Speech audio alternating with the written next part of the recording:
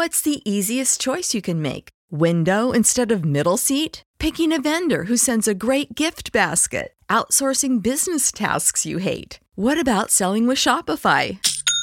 Whether you're selling a little or a lot, Shopify helps you do your thing, however you cha-ching. Shopify is the global commerce platform that helps you sell at every stage of your business. From the launch your online shop stage to the first real-life store stage, all the way to the did we just hit a million orders stage. Shopify's there to help you grow. Whether you're selling scented soap or offering outdoor outfits, Shopify helps you sell. Wherever and whatever you're selling, Shopify's got you covered. Sign up for a $1 per month trial period at shopify.com/try. Go to shopify.com/try now to grow your business, no matter what stage you're in. Shopify.com/try. Prescription products require completion of an online medication consultation with an independent healthcare provider through the LifeMD platform and are only available if prescribed. Subscription required. Individual results may vary. Additional restrictions apply. Read all warnings before using GLP-1s. Side effects may include a risk of thyroid C-cell tumors. Do not use GLP-1s if you or your family have a history of thyroid cancer.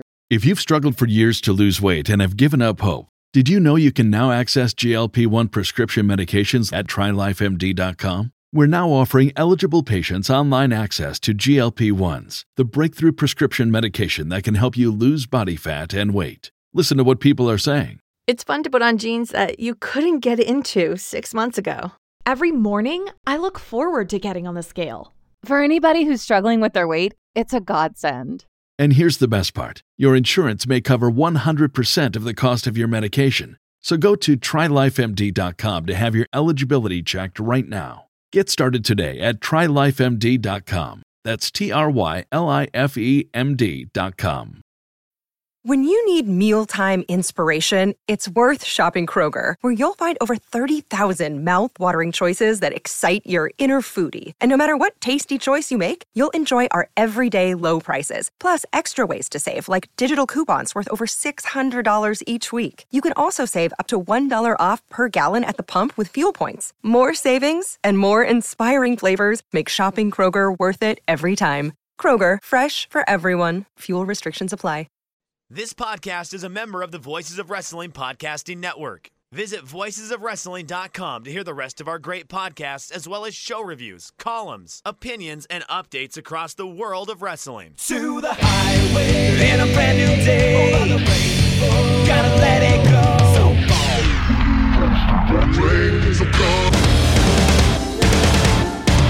fast to freedom. Dance tonight together. Hear everyone is singing.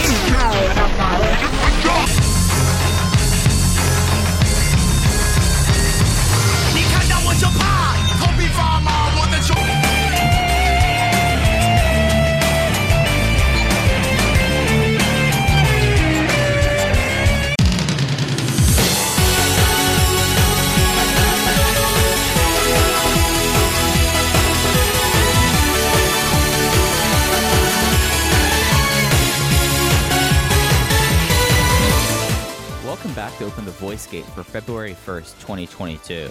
We are members of the Voices of Wrestling Podcast Network. You can find us on the Voices of Wrestling feed or our own dedicated podcast feed on all podcast platforms and applications. You can follow us on Twitter at Open Voice Gate. If you'd like to donate to the show, click the link in the show notes. It'll take you to our redcircle.com landing site, and then you click the red box that says sponsor this podcast. No obligation whatsoever, but you can set up a one-time, a recurring donation. We would like to thank all our previous donors. I'm one of your hosts. It's your old pal. I'm Mike Spears. Joined alongside, as always, my friend and co-host, Case Lowe. In Case, we had an anniversary yesterday, and that is the crux of this voice gate. Yeah, big time in the Dragon system. This is a big week, as 23 years ago, as of January 31st, marked the landing of Toriyama in Japan, the first show that this promotion had, the lineage of the promotion that we now cover dating back to that show. It worked out nicely where we were obviously coming up on the anniversary of this, and although 23 isn't exactly a hallmark anniversary, we'll probably revisit this in 2 years for the 25th anniversary as well. I was coming off of an episode that was just released doing the Between the Sheets podcast with Chris Zellner and David Bixenspan.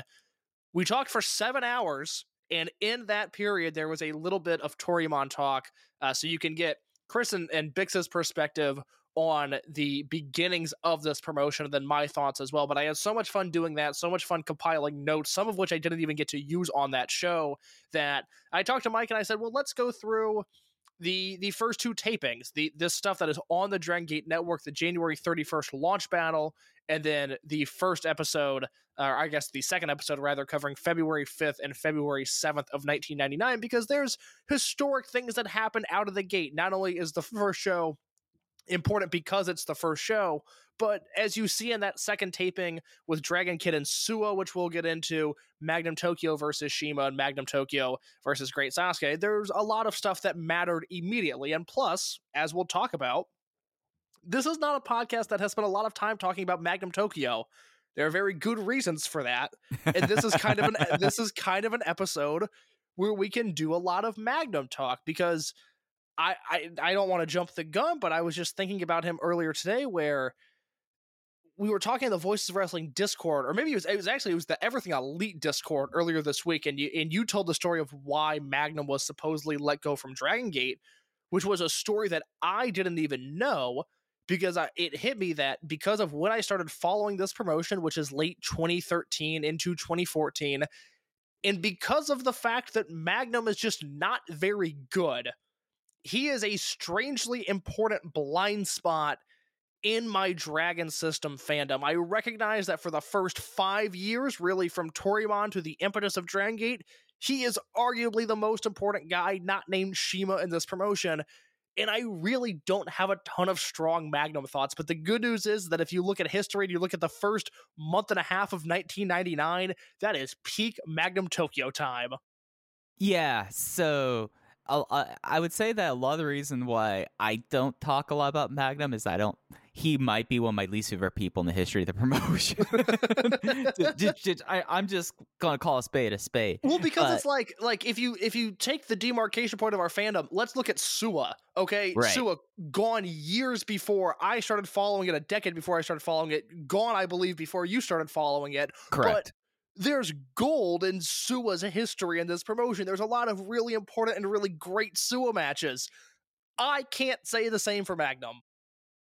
Now, here's the big question, and this will be something that this would be a long-term thing, because this is what you would have to go through to determine this. More 4-star or better matches, Magnum Tokyo or Punch Tominaga? That is a great question, because I'm coming in hot today. We're recording in an afternoon. Case had to do a little bit of a mental health check on me earlier. Like I'm firing. We're recording early because I had to do a mental health check on Mike, and this is not meant to be a flex, but I am going to an exclusive screening of the new Jackass movie after this, so we did have to record in the afternoon. Mike and I are two very different planes today, but we're in an equally sassy mood. Because if you remember correctly, longtime listeners will know last year, I guess a year and a half ago now, is 2020, we did a list of every 4-star Punch Tominaga match out there, and there's more than you think just because of the amount of great multi-man matches that he's been in. With Magnum, he's been in, especially if you look at like 830-03, that 4-way tag team match, he's been in some of the greatest matches in this promotion's history. There's also Magnum and Milano versus Shima and June from 2003. But I probably lean Punch. And it's something that with Magnum, and he is like this really central figure, and it's a very kind of interesting thing. Like, Case, you know how I kind of collect random Dragon System memorabilia. Like, this is true. This is like one of my things, and I think it was last year, my dear brother, for my birthday, somehow found the program to my favorite Dragon System show of all time, Absolute Mente 2002, and which, by the way, timely as well. That just got uploaded to the network remastered. Go watch it if you haven't seen it. Yeah, that would be what we'd be talking about if we weren't talking about this. It just so happened we had a week with too much classic content to cover. I was almost annoyed when I saw that get uploaded. Like, why can't it there's going to be gaps in May. Why can't they just upload it then? But it's up there on the network now. If you've never seen it, go watch it. If you have seen it, go watch it again. But you look at the cover of it, and like that's one of the great things that they've always done in this promotion. It's something worth talking about when we talk about the landing King of Dragon, the first 2 episodes of Vámonos Amigos. You look at how they marketed it, and it's very much like, and you could see it coming off of these 2 shows, with the exception of one person that doesn't really become a figure until 2000. But you look at how they market the shows, and you look at the cover of this this Absolutamente 2002 T2P versus Toryumon Japan, and you have certain people on the cover of it. You get Shima, you get Masaki Mochizuki, you get Ultimo for his big return match, and you get Magnum Tokyo. And it's because Magnum Tokyo, up until he left, really, he was a looming presence amongst the Dragon system. And it's something that a lot of stuff about Magnum kind of goes by the wayside just because he's been away for so long. He had the aborted return to Hustle, of all places, Detective Alan Kuroki. But after he left Dragon Gate and began 2007, really, he was gone in 2006. That was it for Magnum Tokyo. So, like, we're talking about someone who's been out of the system for 16 years. He doesn't necessarily have the black ball that others may have, but he left under, I think it's fair to say, just because as we are the podcast on record about this, supposedly Kokoli, he left under very bad circumstances, and he was never brought back around even when Ultimo returned. He's just someone that's kind of lost to the winds of history, even though he is this huge figure and no bigger than in 1999 in Dragon Gate and Toryumon Japan and the landing of the promotion in 131.99. Yeah, it's not a comprehensive list, but you can certainly look at the figures involved in the 2019 20th anniversary celebration, and you can look at who was there and who wasn't there. And given that they repaved the bridge of Ultimo, and yet some others didn't come back, I think that says all we need to know about their relationship. But in 1999, specifically on this first tour, and specifically the entrance of Magnum Tokyo on this very first show, January 31st, 1999, Korakuen Hall, you go, oh my God, he's a star. Oh my God, this is incredible. And then unfortunately, time went on and maybe Magnum didn't live up to the hype. But yeah, no, I understand the desire to look at this guy, look at the charisma that he was sometimes capable of, and go, oh, I want to build my promotion around this guy. It just so happens that ultimately the in-ring wasn't there for me. I wouldn't watch Hustle, let alone Magnum and Hustle, with a gun to my head, so I can't say anything about that. But I know in Toryumon, in Dragon Gate, he was a man that didn't always live up to the push that he had.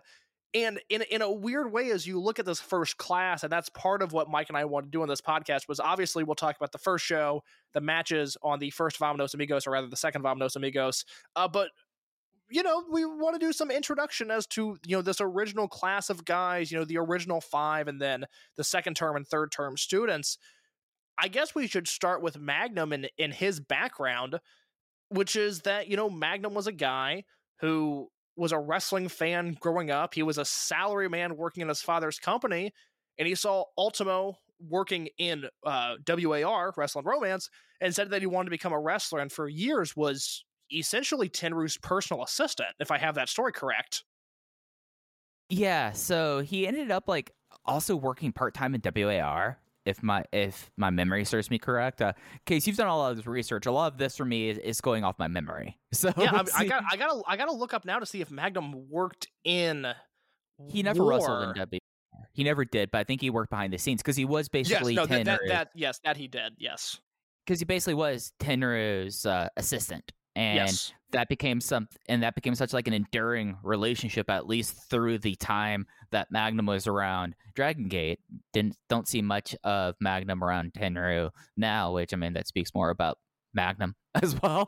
But it's something that Tenryu worked in Dragon Gate a lot, and especially I know Jay was tweeting about this, the Renaissance stable, which was supposed to be based around Tenryu kind of as a mentor for these older wrestlers that were trying to prove that they could stop the clock, and it was supposed to be Magnum Tokyo, Don Fuji, Azushi Kanda, and Masaki Mochizuki. Kind of became closer to veterans in the end. But I mean, Tenryu worked at Kobe World. Like, he was like a big figure, and for a while he was considered like a godfather of the promotion because of Magnum. It's probably the last promotion that he worked for on a semi-regular basis, because he's shows up in 2005, works through 2006. I think he's done by the end of 2006, but at that point he's mainly just doing one-offs after that. I don't remember a more sustained Tenryu run in a single promotion post 2006. Yeah, unless you're going to consider like your traditions and like those kind of things. But those are one-off promotions. Yes, like, those are fake promotions. I mean, we could talk another day about me and my belief about most of these promotions and what their purposes are. 01 is one of them as well. But when you like look at Magnum, like he came in older, and when you start off and you talk about like the first 5, he was the one that North American or international audiences would be most aware of, because when Ultimo would bring the first class to WCW and they would work scattered tapings, they would mainly be jobbing, Magnum was the one who stuck, because he became a member of the Dancing Fools with Alex Wright and Disco Inferno. And yes, that's its own vein of the weirdness. Which led to a promo in which Disco Inferno told Magnum to go kill himself, which is how that unit ended. And several years later, I guess he was pretty happy, because that's why whenever he talks about working Japan, it's because of Absolute Mente 2002. God, which then, didn't Disco bury Toryumon when he was asked about that? Oh, fuck Disco Inferno. I don't know of a more annoying person in all of wrestling. But just like a contemptible figure, and that's not even about Magnum. But well, I will say this, because this is primarily what we talked about in Between the Sheets, given all that we covered, which was primarily North American wrestling on that show, outside of talking mainly about the death of Giant Baba and then Toryumon, was you look at the way WCW used their foreign talent, in particular their Japanese wrestlers, outside of maybe Liger. It seemed like from the jump that they just had a certain level of respect for the Toryumon wrestlers that they didn't have for a Nagata or a Kensuke Sasaki or whatever other New Japan guy showed up, again, with the exception of maybe Liger. Even then, I'm not totally committed to that. It seems like everybody knew that these Toryumon guys could connect to an American audience to some degree, and as I think we've talked about on this show, I know Mike and I have spent a lot of time in private talking about it, but Eric Bischoff gives an interview in March of 2001 when people still think the Fusion deal is going to happen. And one of the things that he says in a Wrestling Observer Live interview to Dave and Brian is that he was planning to go on a trip to Japan to meet with Ultimo to iron out the deals of a Toryumon in WCW relationship. And I can't think of the guy's name, and it's going to drive me crazy, but they had brought in a guy supposedly to book the Cruiserweight division with an emphasis on pushing these Toryumon guys, which means that, you know, whatever the 6 or so matches that Magnum had and that Shima had and that Fuji had in this promotion, you know, WCW at its height clearly left an impression on people and left a positive impression on those in management. Yeah, and it's something that I think it wasn't Jason Hervey, wasn't the person there, even though it's not Hervey. It was some guy who, my impression from what I know about him was he was kind of Naylor before Naylor, if that makes sense to you, if you know who Rob Naylor is, but I can't think of his name. Somebody will let us know.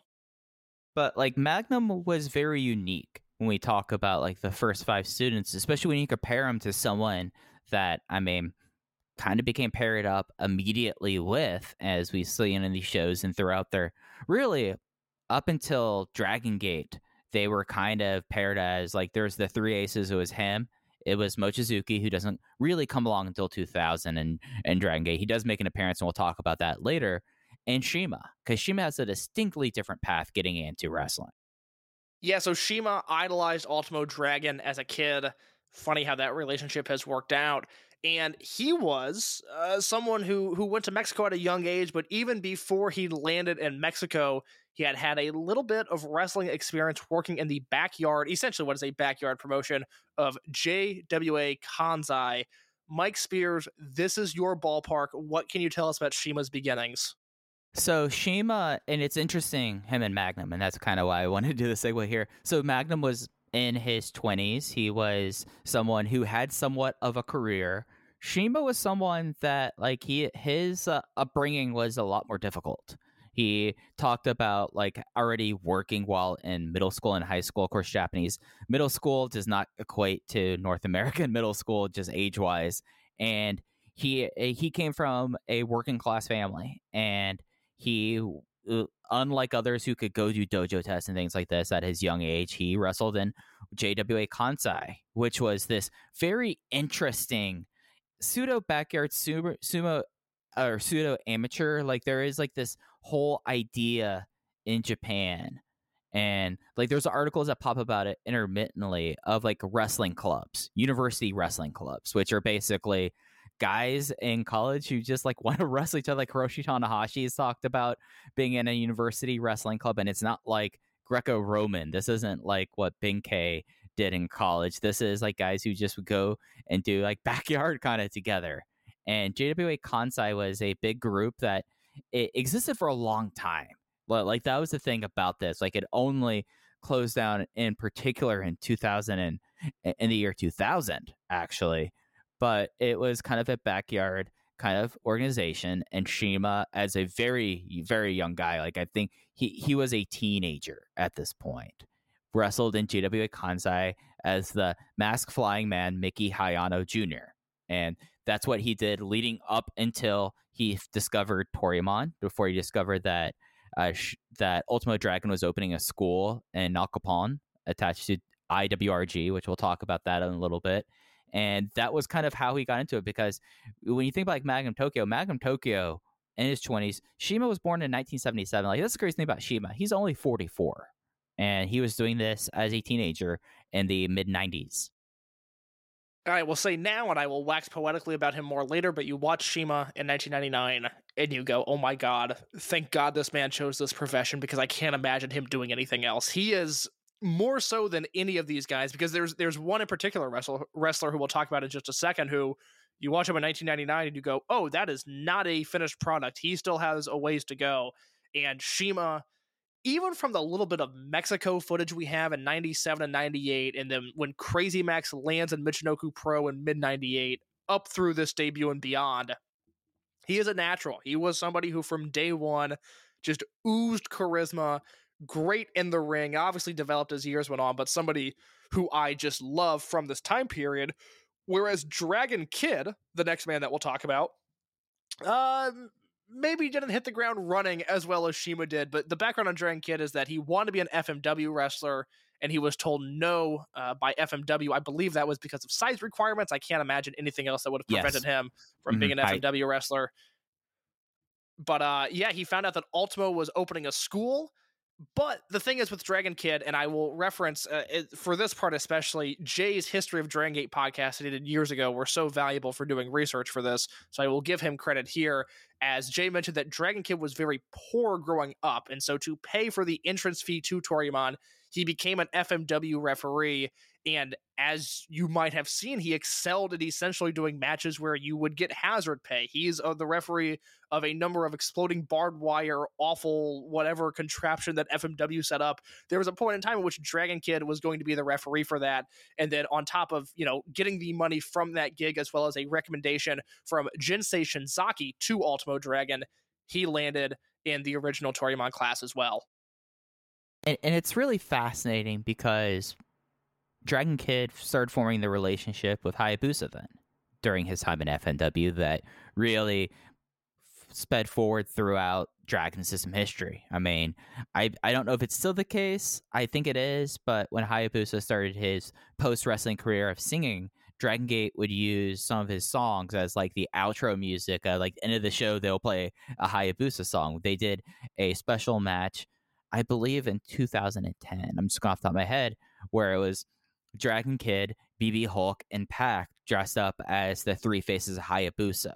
So, I mean, a lot of this stuff, like if you want to talk about like continuity within Dragon Gate and within Toryumon, starts with like these three promotions. We talked a little bit about WAR with Magnum Tokyo. There's other guys we'll talk about more involved in WAR, FMW, and then Michinoku Pro. Yeah, and in a weird way, you know, you can expand that tree out farther. We typically use the start of Universal in 1990 as what would become the Dragon system, because you have there Hamada and then a pre-masked Ultimo Dragon who became a star of that promotion. That bleeds into him going to Mexico. And then in Japan, like Mike said, you have FMW, you have WAR, and you have Michinoku Pro. Two guys who worked in WAR, I'm sorry, one guy who worked in WAR, both guys Animal Hamaguchi trainees. Don Fuji was a guy who trained in WAR, never debuted, but did business stuff behind the scenes for them, and then moved to Mexico for the original Toryumon class. Yeah, and the other thing to add in about Don Fuji, and if you follow him on Twitter, you will see a bunch of photos of this. He was, before WAR, he was a sumo wrestler. He got up, I believe, to the third highest thing. Like, it was the one that before you really got paid as a sumo wrestler.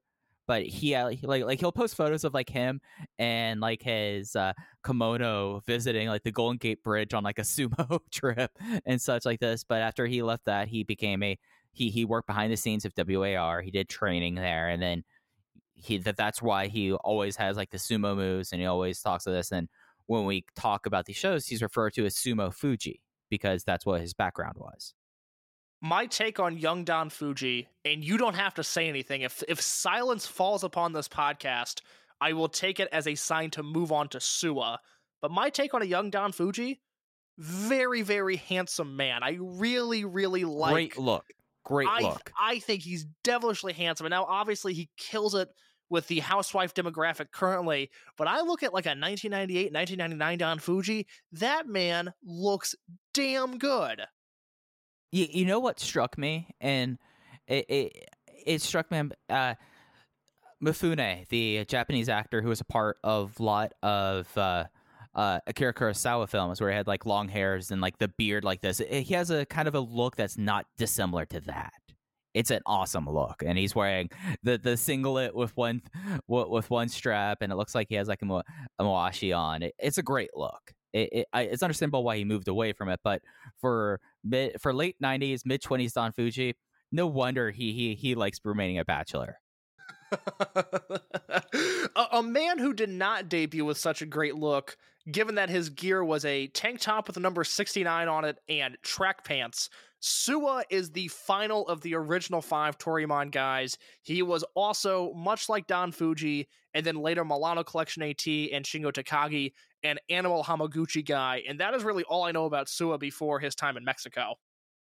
Suwa's like one of the ones that's that's hard to find stuff about, and it kind of makes sense given how he how a lot like Milano, like he was such a central figure, and now we don't really talk about him at all anymore. But I get stunned by that. If I look at results from late 2002, 2003, 2004, right before the split, I forget like, oh, that's right, Suwa's just in all of these main events winning matches. Like he was a UDG champion before I believe he got hurt and had to vacate the belt. But right. I forget just how dominant he was in Toryumon. So Suwa before Toryumon, like you mentioned, he did Animal Hamaguchi. He was a construction worker, and he tried to enter rings. Really? I did not know that. Yeah, that's wild, isn't it? That is interesting. So that is the original 5 of Toryumon. When we talk about the first class, it's Magnum Tokyo, it's Shima, Dragon Kid, Don Fuji, and Suwa. Now, in the main event of the first Toryumon show, it is those 5 guys and then a 6th man and a 6-man tag team match main event that we'll review here in just a little bit. The 6th man in that match is a man we now recognize as Super Shisa. At the time, he was all caps Saito. And Saito was a Michinoku Pro trainee who did not make it through the system for whatever reason. At some point, he moved to Mexico and was doing a lot of training with Rey Mendoza there. I know there's a picture that exists of him and Rey and Hayabusa training in Mexico. So I'm assuming that's around 1994 because that's when Hayabusa went to Mexico to work for a little bit. But I don't know context other than that. I just know that he trained for a while with Rey Mendoza, and then he was already in Mexico when Ultimo brought his students there. So the big 5, they all debut May 11th, 1997 at a show, the first Toryumon Mexico show. Saito joins the crew towards the end of 1997, and then is obviously there with them in Japan when they land there in 1999. Yep, that's my understanding of it as well. Yeah, no, he was someone that and like when I mentioned this, like he is like the start, like the M Pro guys that really start being involved there. And Michinoku Pros, as we'll talk about, healthy part of the fabric of early Toryumon. Yeah, so if you go through the timeline here, just kind of an abridged version of how Toryumon came to be, like I said, the big debut was May 11th, 1997 on a show headlined by Ultimo versus Negro Casas. The other thing that you should take note of in 1997, and this is a match that I have to give credit to Rob Viper. He unearthed it a few years ago, and I made sure to save it, upload it, and now I send out the link every once in a while. On November 14th, 1997, on a CMLL show in Arena, Mexico, as a favor to Ultimo, these 6 guys debuted in Arena, Mexico. It's the first time that we have a full big match with big spots and guys going for it. This is Dragon Kid's official debut as Little Dragon, so I stand corrected. He did not work that first Toryumon Mexico show, but rather his first match is in Arena, Mexico. And although Cage Match credits Ryo Saito in this match, it is all caps Saito. So we get what would become the first Toryumon main event on the November 14th, 1997 CMLL show. I've tweeted out that link before. If I remember, I will tweet out that link on the Open the Voice Get account when we upload this episode. Mike, briefly, let's talk about these second-term students, if that's cool with you. Yeah, because we got some interesting figures here. So in general, when we talk about Toryumon and we talk about Toryumon generation, it basically consisted of these wrestlers, but there's like a hierarchy about when they came to Mexico. There's the first 5 in Saito, and then we have these other people, and then we'll talk about people who came in after that. And it's an interesting bunch here. And when you look at like the first term, there's not as many of them left around, but a lot of the second term still is in Dragon Kid. Yeah, so Kenichiro Rai, Arakan, is the first guy that we'll talk about. He was an FMW dojo guy. He had trained there going back to 1994, and then just never debuted for FMW. And then he made the bounce to Toryumon, and he had a fruitful career there. And now, as we know, he's the king of indie sleaze. Yeah. And the thing that's really great about this, that watching Vamos Amigo, I forgot that his nickname was already Arakan before the first show, which is tremendous. Other than the amount of hair on his head, nothing has changed about this man from 1997 onwards. Yeah. And the one thing I wish he'd bring back is his headband that he'd wear at ringside. It's a great look for him. A lot of strong looks put around in 1999. A lot of strong looks, one of which, a man who I wish would bring back the full bodysuit, Genki Horiguchi. So I have a lot of intel on Genki, and I have to thank our friend Lorenzo, who I just paid a large sum of money to translate.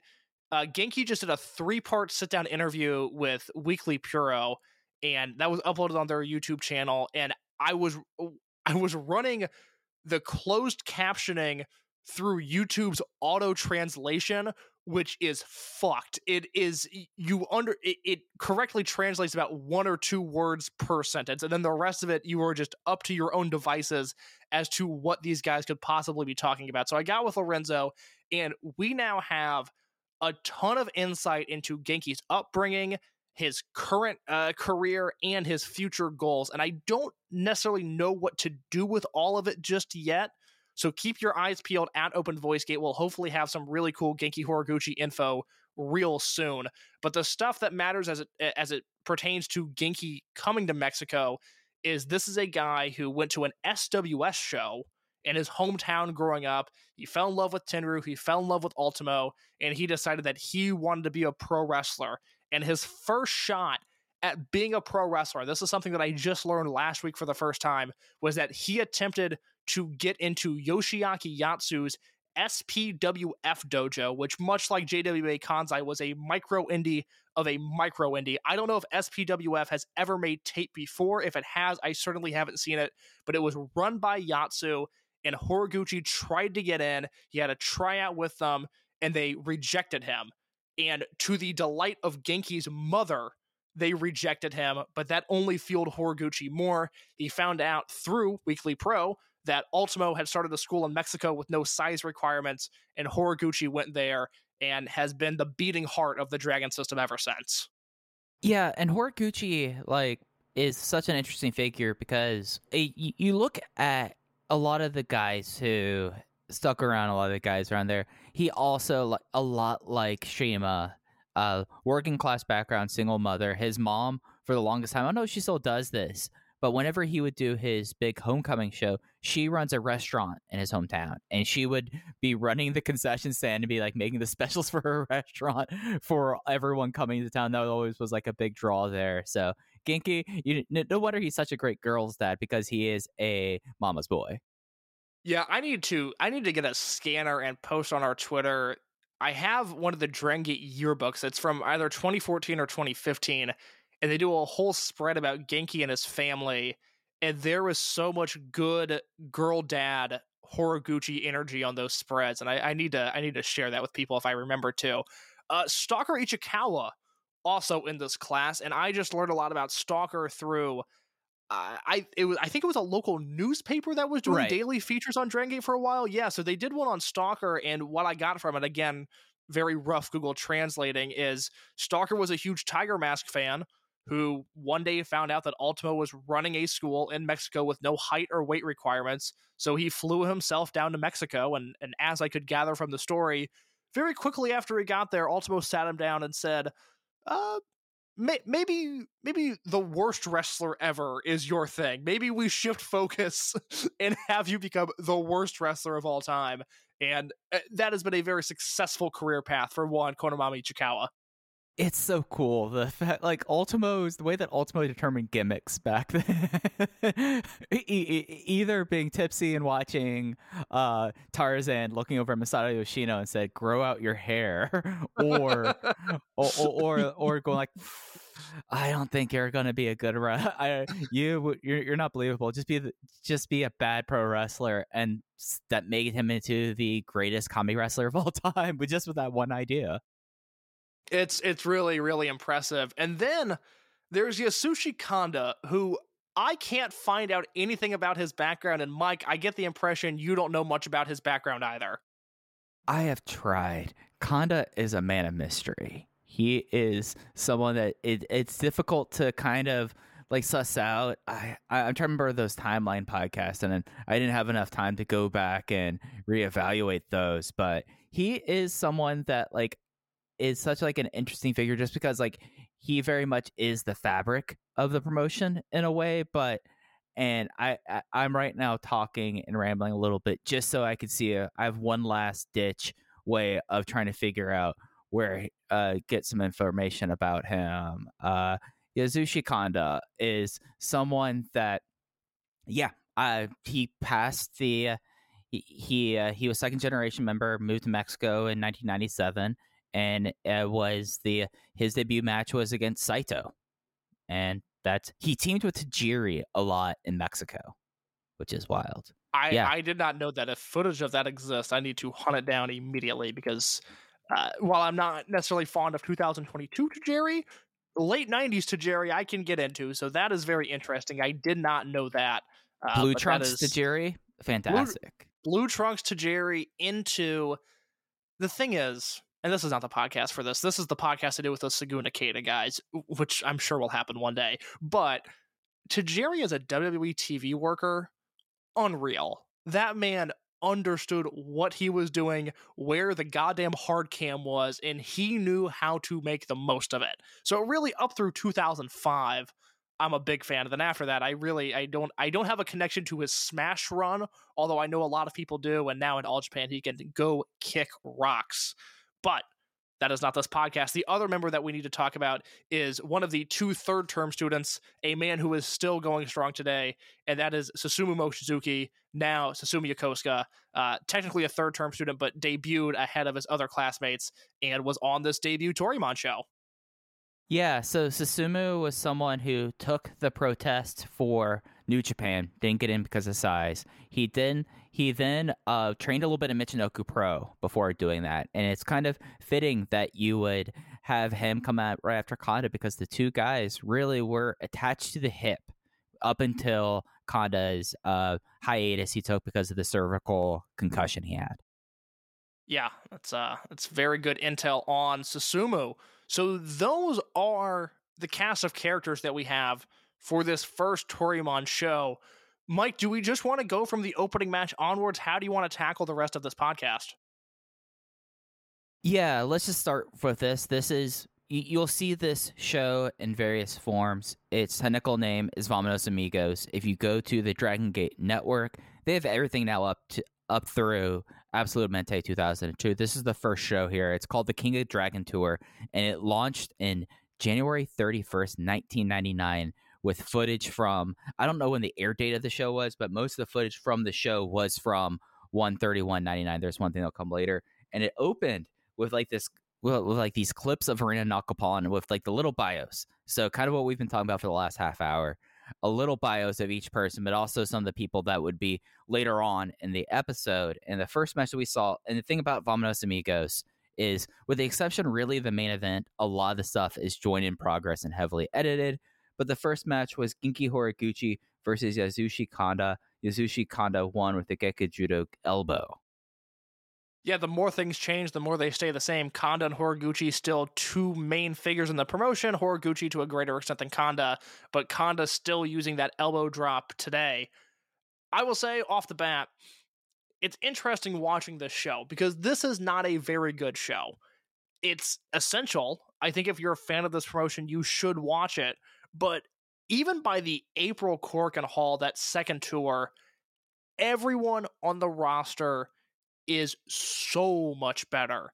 And what we see on this undercard with Kanda and Horiguchi and with Araken versus Susumu is we see a lot of rudimentary, very simple kind of one step up from young boy exhibition matches, where, you know, they're doing their holds and they're doing their thing. Horiguchi has that undeniable charisma, but it's just kind of there. And it's very interesting to watch, given the way that some of the current rookies, you know, the Ahashi brothers and Hayakawa and SB Kento a few years ago, it's interesting watching those guys who feel like such complete products from their first match onwards.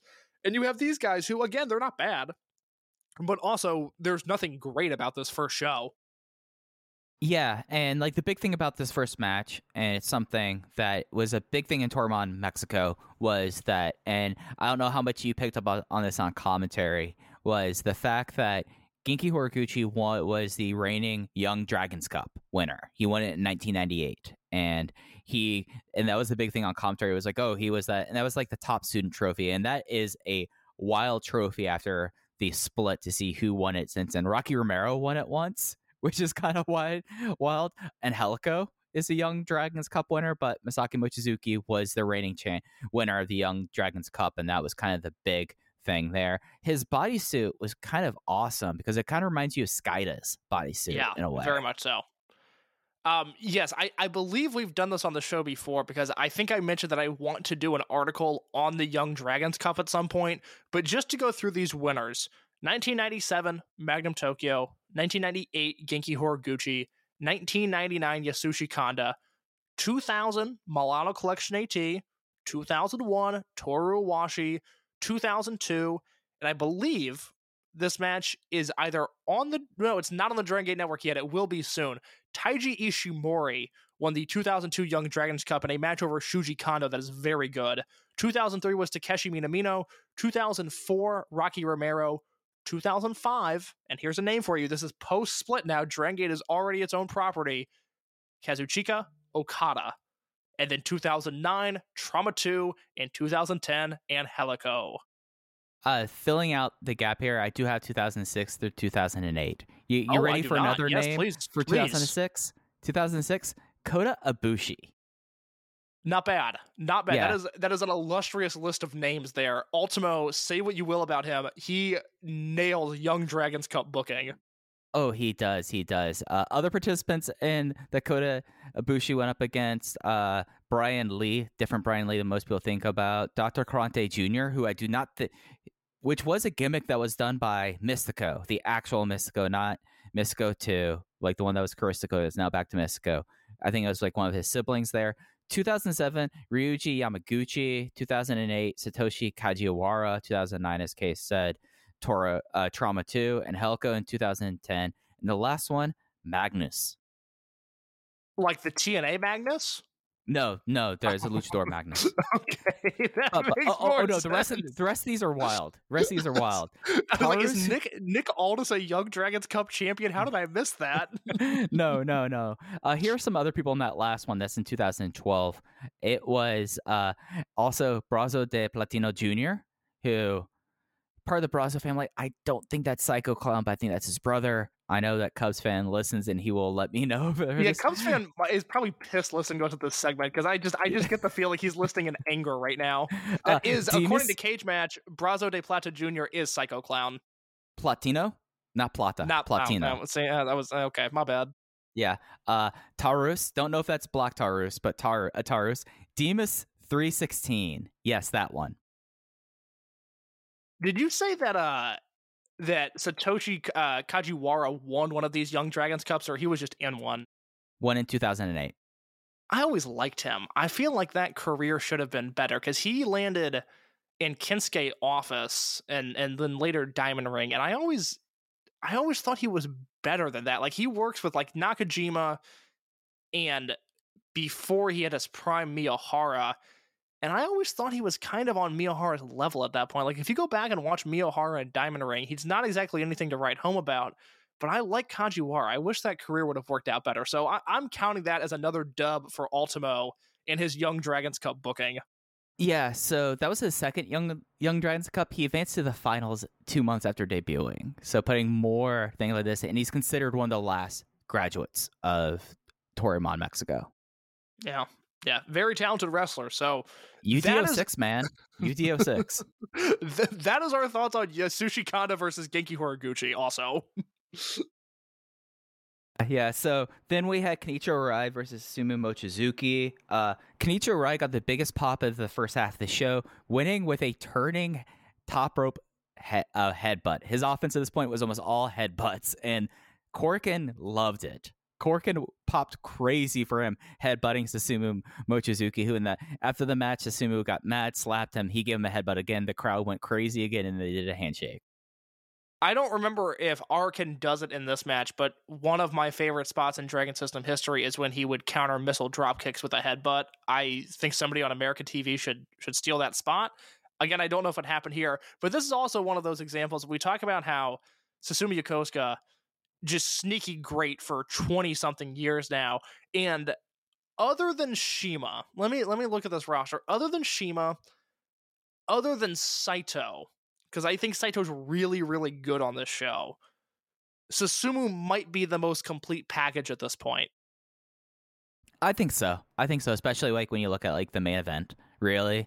I think Susumu, like, you see the through line there, and there's not like a big jump later in their career, of which we'll talk about someone who had that big jump because it was not a strong effort, or not a great effort. I shouldn't say strong effort. The guy got put into some big scenarios there. But Susumu looks like how you'd imagine a younger Susumu. He was not throwing the jumbo no kachis at this point, but he was, if one were to imagine what a very young Susumu Yokosuka would look like in the ring, especially one that was only, he was not even 21 years old, Case. He didn't turn 21 until the next month.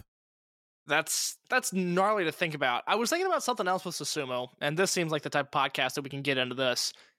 Is he the best wrestler ever with the worst gear possible? Because I was... Yes, easily. Yes, his gear has always been awful. Which is funny because now he makes gear, and I love the stuff that he's made. He's been making masks lately. He just put that on his Instagram, I believe. But I was looking at some results a few days ago, just bored. I wasn't doing anything special. Just in my free time, I'm looking at Dragon Gate results because I have nothing else going on.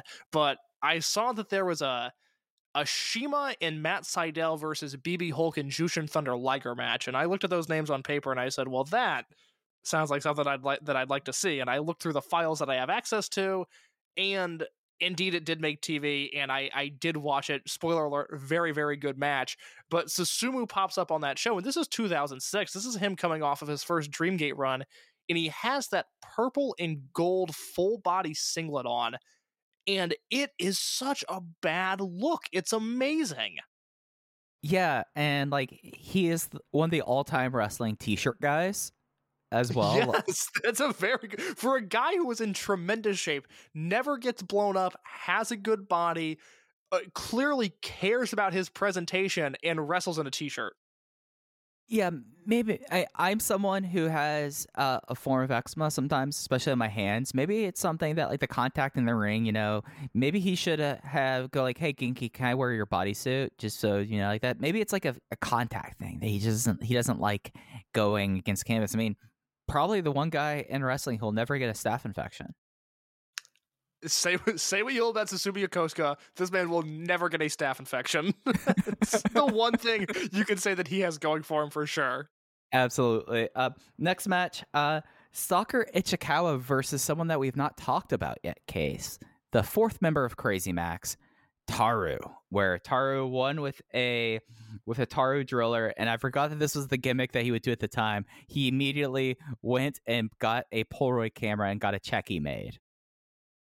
Yeah, so we do have to talk about Taru. That is obviously the worst thing we ever have to do on this podcast. It bums us out when it occurs, but we do have to talk about Taru because he is a Buku Dojo guy, a legit karate dojo run by Mike Spears' main man, Koji Katao. Guys that would pop up in Dragon Gate through the Buku Dojo. Masaki Mochizuki, who debuts on the second show. Taru, who's here. Chocoball Kobe was also a member of the dojo, as well as, and I have him in my notes as T2P Kawabata. I can't think of his first name, but the Kawabata that was briefly in T2P also comes from the Buku Dojo, as well as former President Okamura, who was obviously business partners with Ultimo Dragon from this time through 2004. Yeah, Taru. He's Taru. It's one of those things that like that's like the big thing about Magnum never showing up. Other than I didn't mention this earlier. I told you like I seen a photo of Magnum from like 4 years ago, right? Yeah, and so I think I just asked you this, but I already don't remember the answer. So Magnum is just fat now, but Sua's in poor health. Is that correct? Yeah, so Magnum right now, I get, because we didn't really talk about like their post-career. So Magnum pretty much disappeared, show backed up in Hustle through the end of Hustle, did not go do Smash and Wrestling New Classic and all the other Tajiri promotions he was done by then. He runs karate dojos. And I saw a photo of him where he was wearing a rather tight polo shirt that did not look good on him because he had, there's a reason like when we start talking about Magnum and how they portray Magnum, he could not be, it would be kind of disappointing for the audience if Magnum came back around. Whereas Sua went to Noah. There was a very acrimonious split caused somewhat by Magnum Tokyo. That's a common theme with Magnum in his time in the Dragon system, getting people to say, fuck this guy, I'm out. And he ended up working in Noah until he started having some really severe back problems. Originally, they thought it was like cervical sprains, but later when he tried to come back and had to retire again, it's called like the ossification of the lumbar, which basically is that some of your parts of your muscles gets calcified. It's just gnarly. It's gnarly stuff in the guy. And it's just, that's why he's not been seen since he stepped away that second time from Noah. It bless his heart. Like that's just, well, like I read what medically that was. I was like, that sucks. So yeah. Yeah, it's horrible. So this match, I kind of like the Torimon reunion match between Owashi, where Taru came out afterwards and gave him the Taru driller to Stalker. That's what it was. That's what it was. And you started mentioning Buku Dojo people. The next match was from later on. The first match, or at least the first televised match from this venue that is now the friendly confines of the Dragon System, Kobe Sanbo Hall. It is Masaki Mochizuki and Taru versus Takashi Okamura and Kono. I don't have anything about Kono, Case. Do you? No, I do not. So Kono, I assume, is a Buku Dojo graduate. This match ended with Crazy Max running in. Crazy Max, I don't know if we talked about Crazy Max an hour in. Crazy Max was the original unit of Torimon, and it was before Torimon actually started. Crazy Max, Ultimo Dragon sent his first class students over to Michinoku Pro because of that relationship they've had long-standing of Great Sasuke. It was led by Shima, Sumo Fuji, and Taru, but Crazy Max came in, completely just ruined the match, beat up all of Buku Dojo, set the match for Taru to win. He got more checkies, and then they beat the shit out of Okamura on the way out. Yeah, Crazy Max could be its own podcast series. That could be the next Rewind and Rewatch we do, because I don't even think I have a full grasp on just how impactful this unit was, because from its inception through Shingo's debut until the end of 2004, Crazy Max was this promotion. And that's the simplest way I can describe it. Was, they were a day one. They lasted through Toryumon into the early days of Dragon Gate, and this crew of Shima and Fuji, and for a time Suwa, and for a time Taru, were, that this is the identity that the promotion formed. I don't know if there's been a promotion since. I mean, maybe the Jimmies would be like the other most associated act with the promotion, but even that doesn't seem to compare. Yeah, because it was a touring act before Toryumon even landed, and it was something that it lasted longer than the Jimmies. Like, it lasted all through Toryumon, and it probably would have lasted farther into Dragon Gate if Suwa never left. Yeah, just because of like how big. I mean, Taru was already on the way out, but they were already trying to plug people in. And I mean, Crazy Max in a lot of ways was the story of 1999 to 2004. All the big storylines kind of revolved around it, and it's kind of an interesting thing about this show, and especially how we kind of beating around the bush here. The first episode's all about Magnum Tokyo, really. Like it is. Magnum Tokyo is our star. He was portrayed as the star. He was pushed as the star. But Shima became bigger than Magnum Tokyo. The crowd really latched on to Shima, and they latched on to Crazy Max. I mean, I have a signed Shima Crazy Max t-shirt in my office I'm looking at right now. It hangs over my computer setup. It is like that kind of thing. And it was something that, like, the t-shirt became incredibly popular. It just became kind of like the house unit for a long time. Like, it was a heel unit that was always working tweener, but it was more over than nearly every other unit in the company up until it closed. Or up until it ended. House unit is the perfect way to describe them. I wish I would have thought of that term myself, but I rely on you, my co-host, to do that sort of stuff for me. Perfect timing as the Absolute Amente 2002 show is up, because to me, that is the essence of Crazy Max summed up in one match, is those guys coming out in their battle gear, wrestling the Italian Connection. And as Alan Forel tweeted out earlier this week, and he's exactly right, that match, you watch Shima and you watch Milano, and you realize that these are two guys that are just on another plane compared to, dare I say, most wrestlers in history. Just charisma, talent, in-ring ability. Those guys are on another level than most people that have ever attempted this profession. Yeah, and it's something that you talk about that, and you see that all in play for like the remainder of this episode of Voice Gate. We'll be talking about this. Like, the story of basically 1999 to 2000 until M2K really was Shima versus Magnum Tokyo. And it kind of was one of those things that always was which one was doing better. And then in a lot of ways, another person that Magnum Tokyo ran out of the company, Milano Collection AT, kind of filled a void there. And it's something like, because we talked about that Absolute Mente Trios match on Speedstar Final, or Speedstar Series, yeah. Correct? And it's just insane. I believe so, yeah. I mean, it's you attach yourself to Dragon Kid versus Darkness Dragon. That's your favorite match in Dragon Gate Toryumon history, rightfully so.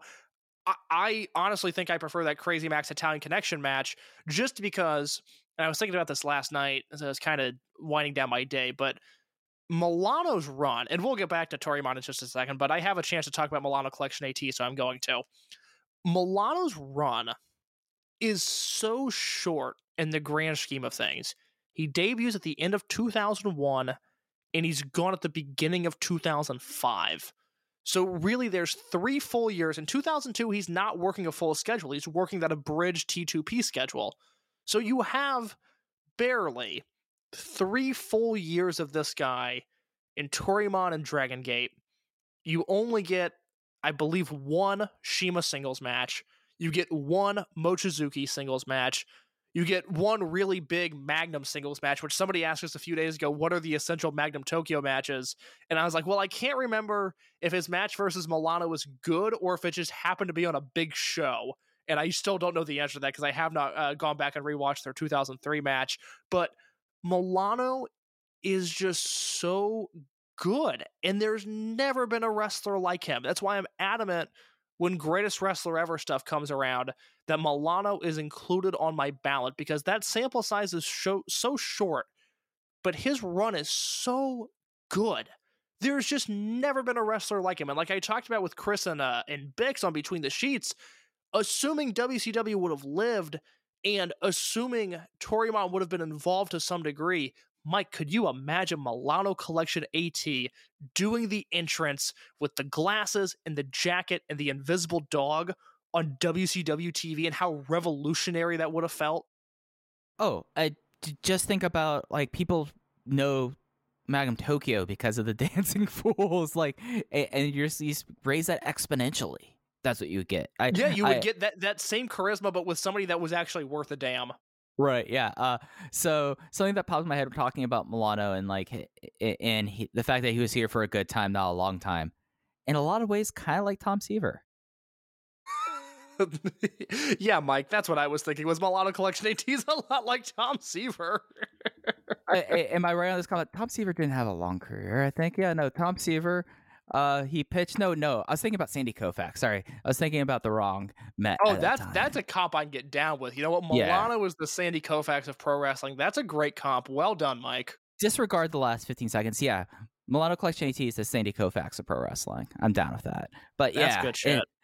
It's just something that just thinking about like Milano, and I'm imagining that at Sturgis. Milano doing the entrance at Road Okay. Maybe we take him off that show because I just feel like there's going to be some verbiage used from the crowd that's not going to be very flattering towards Milano. But I get it. Eric Bischoff has his motorcycle friends. We have to run a show there. Maybe that's not a Milano show. Maybe not there. Spring break? Imagine that Spring break. Imagine all the drunk kids at Panama City with Milano. That's the thing is, T2P is the perfect wrestling promotion for TikTok. Like, I feel like that's... If T2P came out now, there would be an influencer cashing in on, like, this is Pescatore Yagi, and this is Sexy Tarzan Yoshino, and this is Milano Collection AT. It's so... It's one of those if you know type deals where if you understand what T2P is, those characters are locked in your memory for forever. You have an immediate attachment to them. And I think that sort of stuff would play really well if somebody had the guts or the creativity or the means, or preferably all three, to book a promotion like that today, where it's so outlandish, but still rooted not in, cartoon characters and superheroes and supervillains, but the fact is, Yagi was a fisherman who took his job really seriously. I think that sort of stuff is needed in wrestling today, and it's absent everywhere. I mean, imagine Yoshino on TikTok. I would love to see nothing more. That guy would have gone wild there. But getting to the main event of the King of Dragon, January 31st, 1999. This was an elimination tag match of Crazy Max, Shima, Sua, Don Fuji, known then as Shima Nobunaga, Judo Sua, and Sumo Fuji versus the... they didn't really have a name for this, but this was like the home army. This was Toryumon home army of Magnum Tokyo, Saito, and Dragon Kid. So I've talked about this match already. I will reiterate my thoughts in a second. But Mike, this is the big main event of the first show, 45-minute elimination match. What are your thoughts on it?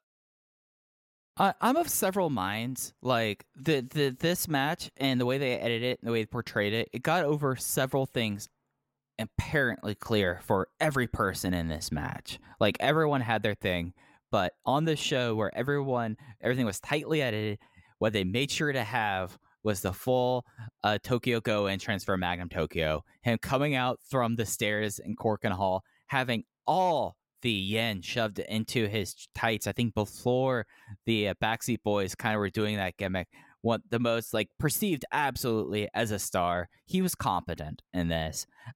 Saito, always smooth. Saito looked like $1 million here.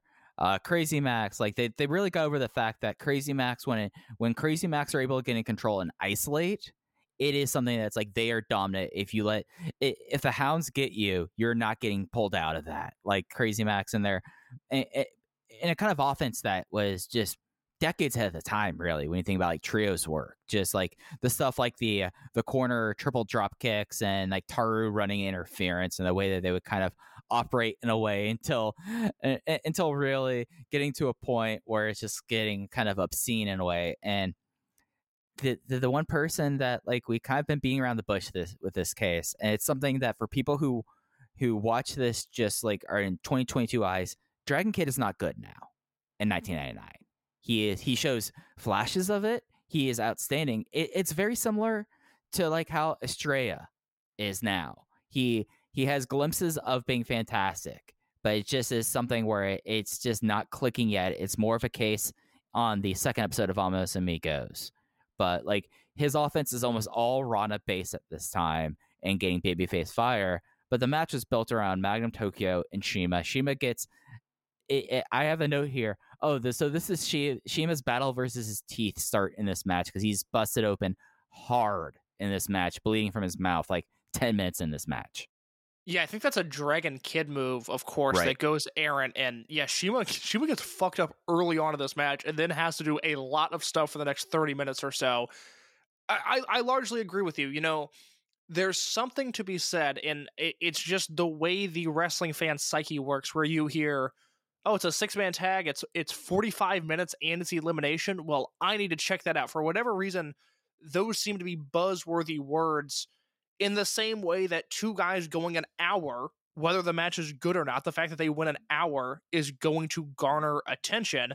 So while the April version of this match, which has Ariken in place of Saito, but they run, the same main 5 guys, that match is so much better. That's a borderline 4-star match.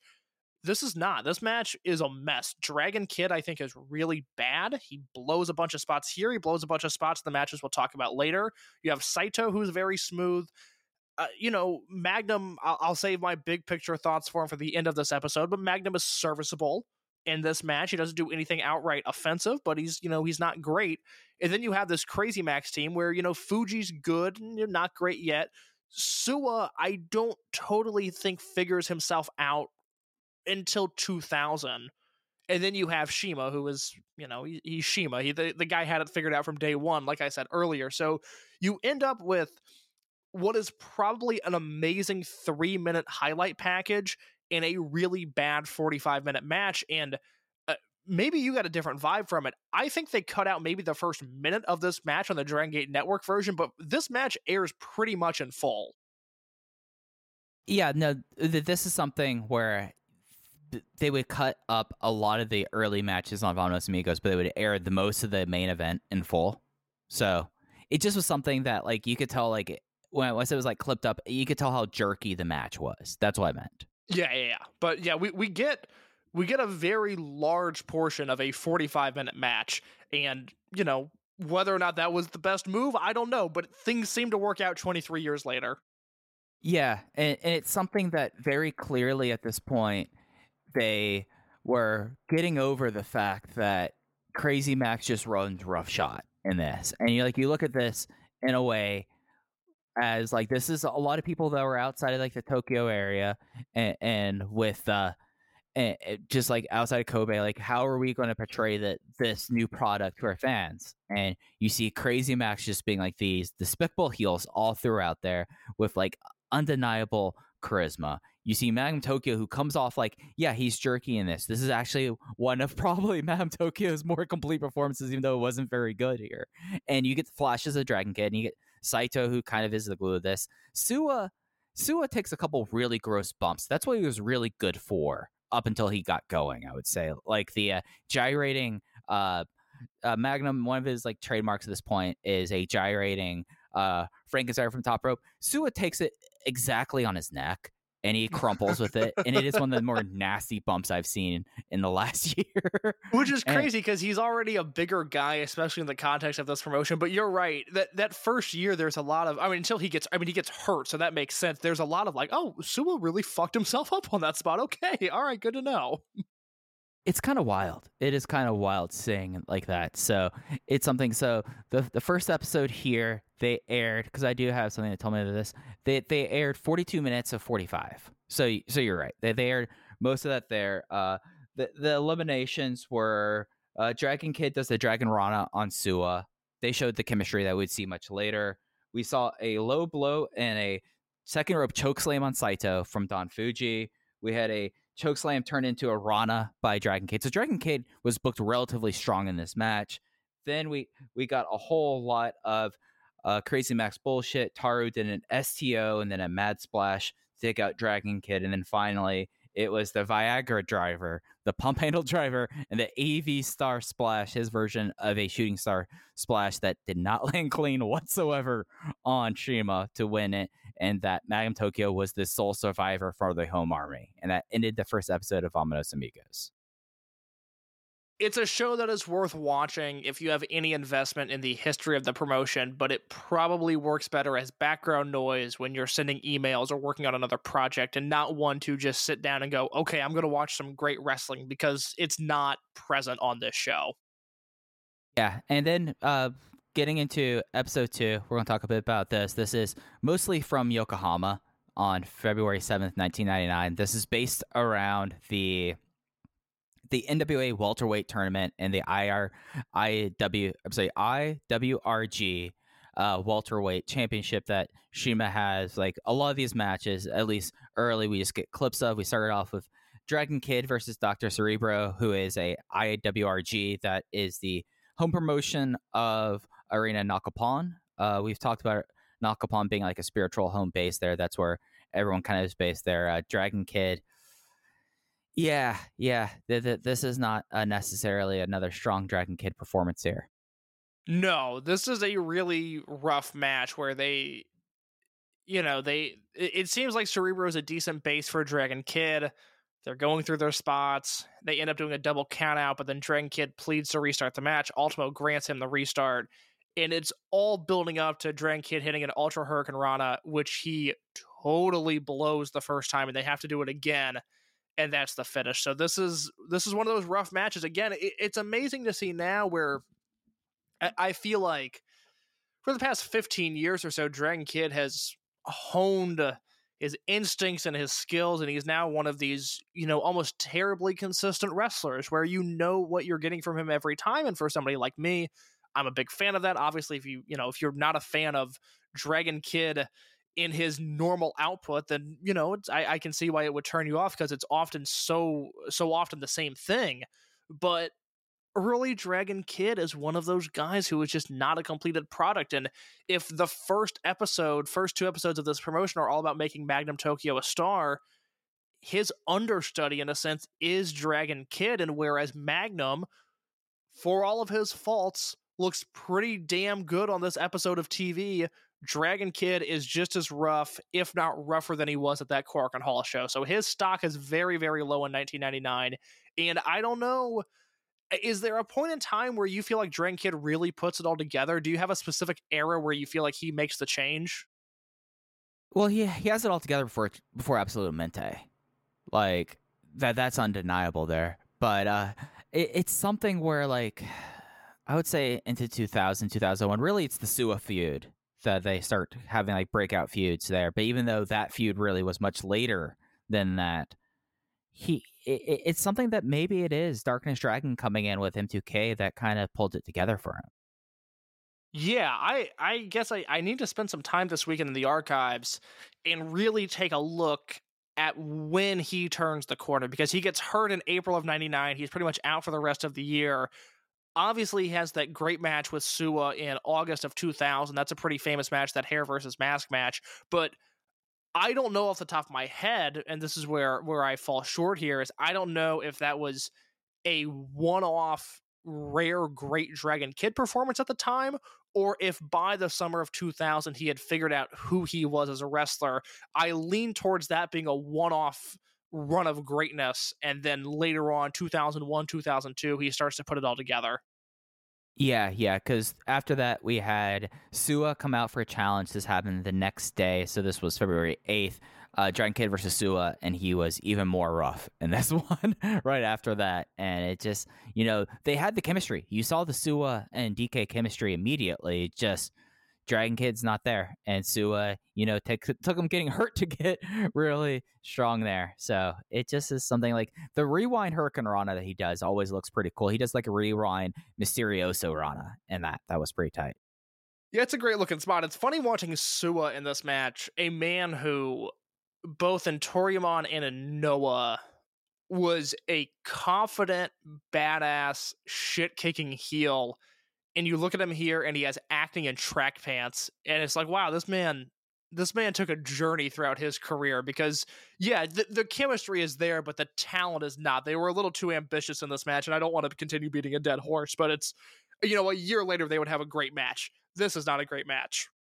What I thought was probably one of the early solid matches. Like, I would say that this match, with the exception of the main event on this show, was the best match we saw, was Shima Nobunaga, aka Shima, defending his IWRG welterweight championship versus Magnum Tokyo. This was from Osaka 2 days before. Shima won with the full course of Venus, Iconoclasm, and Mad Splash to win this match. And this was something that I was kind of surprised by, as someone who does not like Magnum Tokyo at all. I was like, this is actually a really solid main event, and it's in Osaka. It's in Shima's hometown, and they were rabid for him.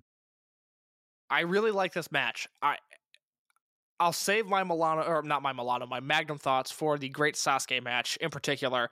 What I will say here is that this match, I rewatched this match and it made me angry because it just shows how good Shima has been for so long. Because this is a match where Magnum hangs with him. Magnum is not an active detractor in this match, but from opening bell to the final bell, this is a Shima performance. This is Shima having the crown in the palm of his hands as, a 21-year-old, maybe 22 at this time. It's 21. It's in 21, a 21-year-old guy on a new venture. This is their first show in Osaka. It's their third show ever. And you look at this, and granted, we have, what would come, and we know now watching this what Shima would become, but you just look at this, even in a vacuum, and you go, that's the guy. This guy is special. This guy is different. The way he controls this crowd, the way he controls this match, and the way that his pace, Shima, Shima's big matches always have a certain feel to them, and that feel was even prevalent here, where I just trusted that this match, and it had been years since I had seen it. Probably the last time I watched it was when the Dragon Gate Network launched, and this match was one of the first things put up on there. You just watch Shima and you just go, well, it's going to be good enough. He's going to figure it out. And there was, a lot of Crazy Max heel shenanigans. You see that act a little bit more honed on this episode of TV rather than the Cork and Hall show. It just all starts to come together. And the root of this monologue is that Shima is otherworldly. And even here, where it's rough around the edges, they don't totally nail every spot, and Shima's not as good as he would become. You still look at him here, and he's better than just so many other wrestlers. Yeah, and it's something where you could very easily kind of see, like, 21-year-old Shima, like, when his knees were still fine and his neck was good. It just is something that it's like, this guy, if his health was a little better and, he wasn't Shima, like, the questions about him being a Hall of Famer would not be in doubt. Just because, like, he was showing this a year and a half into his career. Like, not even 2 years in his career. Not even 22 years old. He's 21. And his hometown already knows that he's started, like, and this is, like, it's worth saying, like, yeah, he did some touring with Michinoku Pro, but this very much is, like, the big homecoming show for Shima. He comes off like an absolute legend. And if you watch that Crazy Max and Michinoku Pro stuff, which maybe that's an episode we'll do during a dead period, is going through what we have of that footage, where they land in August of 1998. This is as Michinoku is preparing for the Osaka split. I don't know if Delphin is gone from the company yet, but they know that the split is coming. After the Kaientai guys have left, this promotion is on death's door, and they bring in Shima and the rest of Crazy Max in the middle of 1998. And again, it's like it's like nothing else. It's like, oh, this promotion was rapidly decaying. And then Shima comes in. He's immediately the most entertaining guy on the roster. CIMA in Michinoku Pro is so fun to watch because he is so cocky. He is just a beast. He is an animal. And I can't believe how young he was and how confident he was. And it comes across here in this Magnum match as well, where this is a guy who, for all of his faults, and CIMA certainly has many of them, but sometimes I like an evil genius that believes his own bullshit. And CIMA at his best is an evil genius that believes his own bullshit. And it's prevalent here, it's prevalent in Michinoku Pro, and it's present in GLEAT. Yeah, and we'll talk a little bit about CIMA believing his own bullshit when we get into the main event of the show. Then we got clips from the NWA Middleweight Championship Tournament. We got some semifinal matchups. The first one, Magnum Tokyo versus Sumo Fuji. Magnum won with the AV Star Press that missed by a mile in like 3 minutes. So this was all clipped up. Yeah, I have no thoughts on these middle matches that are super clipped. We did get to see Grand Nanawa versus the Great Sasuke in the other one. He won with a he got roll forward from a Hurricane Rana one there. Then we got CIMA versus Sasuke the Great, evil Sasuke, in the last semifinal of this tournament. CIMA would hurt his knee here, but it was this clipped up as well here. But he looked like a monster winning with a mad splash, and that led to the main event. The thing about this main event, and we'll get into the post-match stuff, which plays into the Michinoku Pro thing. Great Sasuke versus Magnum Tokyo for the vacant NWA Middleweight Championship match. And we got to see the entire thing of this match. And it was Great Sasuke after a war and after a battle with with doing stunts onto a table. Sasuke was always this crazy. He was always insane. In 1999, he won with the Thunderfire Powerbomb, winning the title in 22 minutes and 51 seconds. So they were going long in these matches, even as relative rookies. Yes, it's funny watching this match and realizing that this is essentially what would become the classic Dreamgate structure, where this match starts slow. And I knew, at least in the back of my head, I was like, no, I've seen this before and I really like this match. But it takes so long to get going that I was afraid that, my memory had lied to me and that maybe this match was a total dud and I shouldn't be giving Magnum the credit that I'm about to give him. But no, they turn it around. You're absolutely right. Sasuke is out of his mind in this match. There's a spot, and I maybe you just mentioned, I was looking up something, I admittedly only heard half of it, but Magnum Tokyo is on a table on the outside, and Sasuke does a springboard dropkick onto Magnum, onto that table, which is just mental. I mean, who would do that? Oh my God, it's such a fun match. It's something that, like, and I think it's worth saying, in the post match of this, Crazy Max comes in, attacks Sasuke and Nanawa, makes fun of Magnum Tokyo, who is crying at this point. Like, it's very clear, as we've kind of been, I feel like this dead horse has been hammered well enough. We have destroyed the carcass here. Magnum is supposed to be the star Torimon, and he is crying. He is completely out of it. But then they tear off, because they're wearing Sasuke Gumi t-shirts. And this is the thing about, you're talking about Michinoku Pro with Crazy Max, is that Crazy Max came in because Michinoku Pro was built up so much around Kaientai Deluxe versus Home Army. And then all Kaientai leaves, so they bring in Crazy Max that turns Sasuke heel and have Sasuke Gumi. And all the while they think there's still members of this. They turn on them, beat up Sasuke, beat up Grand Nanawa, and then and CIMA cuts a promo basically saying my knee was hurting, but I would be the champion if it was me and you. And who is it to make the save case? Who is it to make the save, Mike? It is Taka Michinoku showing up. And it's worth talking about CIMA and Taka's career before we get out of here, because this is one of the funnier kind of feuds that have been simmering for the last 23 years, because CIMA just at age 20 decides to light Taka Michinoku's passport on fire. Tremendous angle. Really, really well done. It's interesting.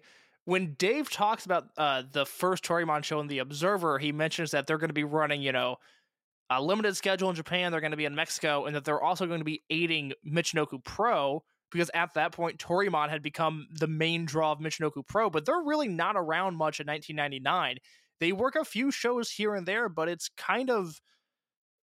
It's dead on arrival almost. Crazy Max lands and Torimon hits Japan, and they just they remove Michinoku Pro from relevancy so quick. So I don't know what happened there. I don't know if there was a business relationship that fell out. Obviously, we get more of Taka throughout Torimon than Dragon Gate and beyond, but it seemed like this 1999 should have been Crazy Max versus Michinoku Pro, but in reality, that doesn't really happen.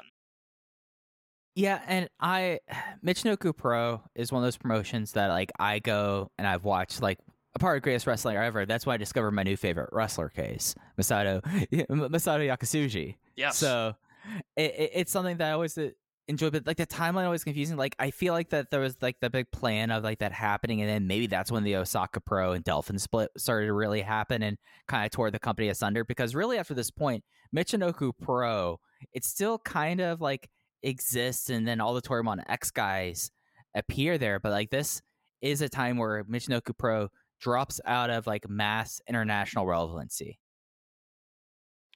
Yeah, that's it's very strange. I would love to know the original plans. I would love to know if something fell through, because the vibe that I get from this angle, from everything that Dave wrote, and just from the way that Crazy Max tore up Michinoku Pro in 1998, it seems like most of this year should have been the reverse of that. It should have been Crazy Max versus Michinoku Pro and Torimon, and that just doesn't happen, which is very strange. But Sasuke's here on this show. He wrestles Magnum. It is a great match. I went 4 1/4 on it. It finished with an honorable mention vote, or with multiple honorable mention votes. It finished in the honorable mentions category of the 1999 Observer Match of the Year. So this clearly had some traction, more so than the 6-man tag on the first show. It is one that I would highly recommend. Yeah, so just so that I get the time correct here, Osaka Pro started a lot earlier than this, so that's not the reason. It's just something really kind of it took the step back there. I would go 3 3/4 on this. I thought this was excellent. I thought this like Magnum looked great here, and even like the grappling, even like the Dreamgate grappling, actually kind of worked in the opening for me. It was nice to see, and then Sasuke is just such a command of presence that he was able to kind of harness the charisma of Magnum Tokyo and limited ability to have probably one of the better Magnum Tokyo matches. This does not make my 4-star list. This is not going to be something that helps him out in his battle against Punch Tominaga in my books. Well, okay, let's put this together here real quick, because Cage Match shows the first Osaka Pro show is April of 99, but I know that split, they were aware that this was coming in 98. Long before this. Yeah, they were aware of it in 1998. So I don't know if anybody has info on, I guess if we were supposed to have more Michinoku Pro versus Torimon stuff and something business related happened, or there was, a relationship that fell apart, please let us know, because I'm very curious about this now. I hadn't really thought about this up until now, but yeah, with Taka coming out, it just seems like that should have been the focal point of this promotion this year, but in April, they're not there, and then they show up again at World, and that's kind of the end of it. So that's very interesting to me. This is a mystery that must be solved now. Another mystery, and Mike, I want your input on this, because my big takeaway watching the first show for Between the Sheets and then watching the February content that's on the Dragon Gate Network for this show is, I think, for as critical as we've been of him for this 90-minute podcast, the first Torimon tour, to me, is the best run of Magnum Tokyo's career. That 4-way, like when they were able to hide him into the multi-team tags, though, that's the thing. But this is one tour. It's essentially a week of his life, right, where he comes across like a megastar in Korakuen Hall. He has a really fun match with Shima, and he has a great match with Sasuke. And if you look at the rest of his career, I just don't think he hits those highs ever again. Yeah, it's difficult, because the Do Fix Return was such a awesome storyline, but that was all storyline stuff, That was all based in that. And him taking over M2K after Mochizuki leaves, shaves his head, and declares that he will be fighting clean. When he turned to Mr. Egotist, it was like great character stuff, but it wasn't necessarily wrestling. Yeah, so, I can't think of, because that's 2002, and off the top of my head, I can't think of a go-to Magnum match other than the first 3-team trios matches that they did, those 9-man tags. I can't think of anything else off the top of my head where I go, yeah, Magnum was awesome in those matches. I'll say what I'm doing right now. I am on Cage Match. I'm pulling up Magnum Tokyo. we're going to be wrapping up shortly. His match guide. Let's see what they have in the match guide for him. And while you're looking that up, Mike, I do want to mention something else about Magnum real quick. It's something that is not on the Dragon Gate Network, but it is on the commercial tape for these shows that we just covered. I'm going to upload it to the Open the Voice Gate Twitter, so you'll see it when this episode gets uploaded. There is a scene after Magnum versus Sasuke. You mentioned Magnum crying in the ring. They go backstage, and the camera shows Magnum and Ultimo sitting on the floor, bawling. 2 grown men crying their eyes out at the result of Magnum losing this match to the great Sasuke. And again, for all of his faults, for as much shit as we've talked about him now, and as much shit as we will talk about in the future when it comes to Magnum Tokyo, this is an awesome scene. This is as likable as he ever was he is distraught over this loss, and he and Ultimo have this moment backstage on the ground, and it is beautiful to see. I love when men cry in wrestling, and Magnum Tokyo did it just about better than anybody else. And that's the thing about Magnum. Like, it's undeniable. He is a star. He is the star. Like, it was smart having him showing him come out through the crowd in Korakuen and showing him get all of the end shoved into it. He could barely get into the ring. Like, the crowd was soaring him like that. Like, charisma-wise, he had it. It just was something that was very clear, and maybe some of it was him being hurt, some of it was a little bit of him just being Magnum. Just didn't.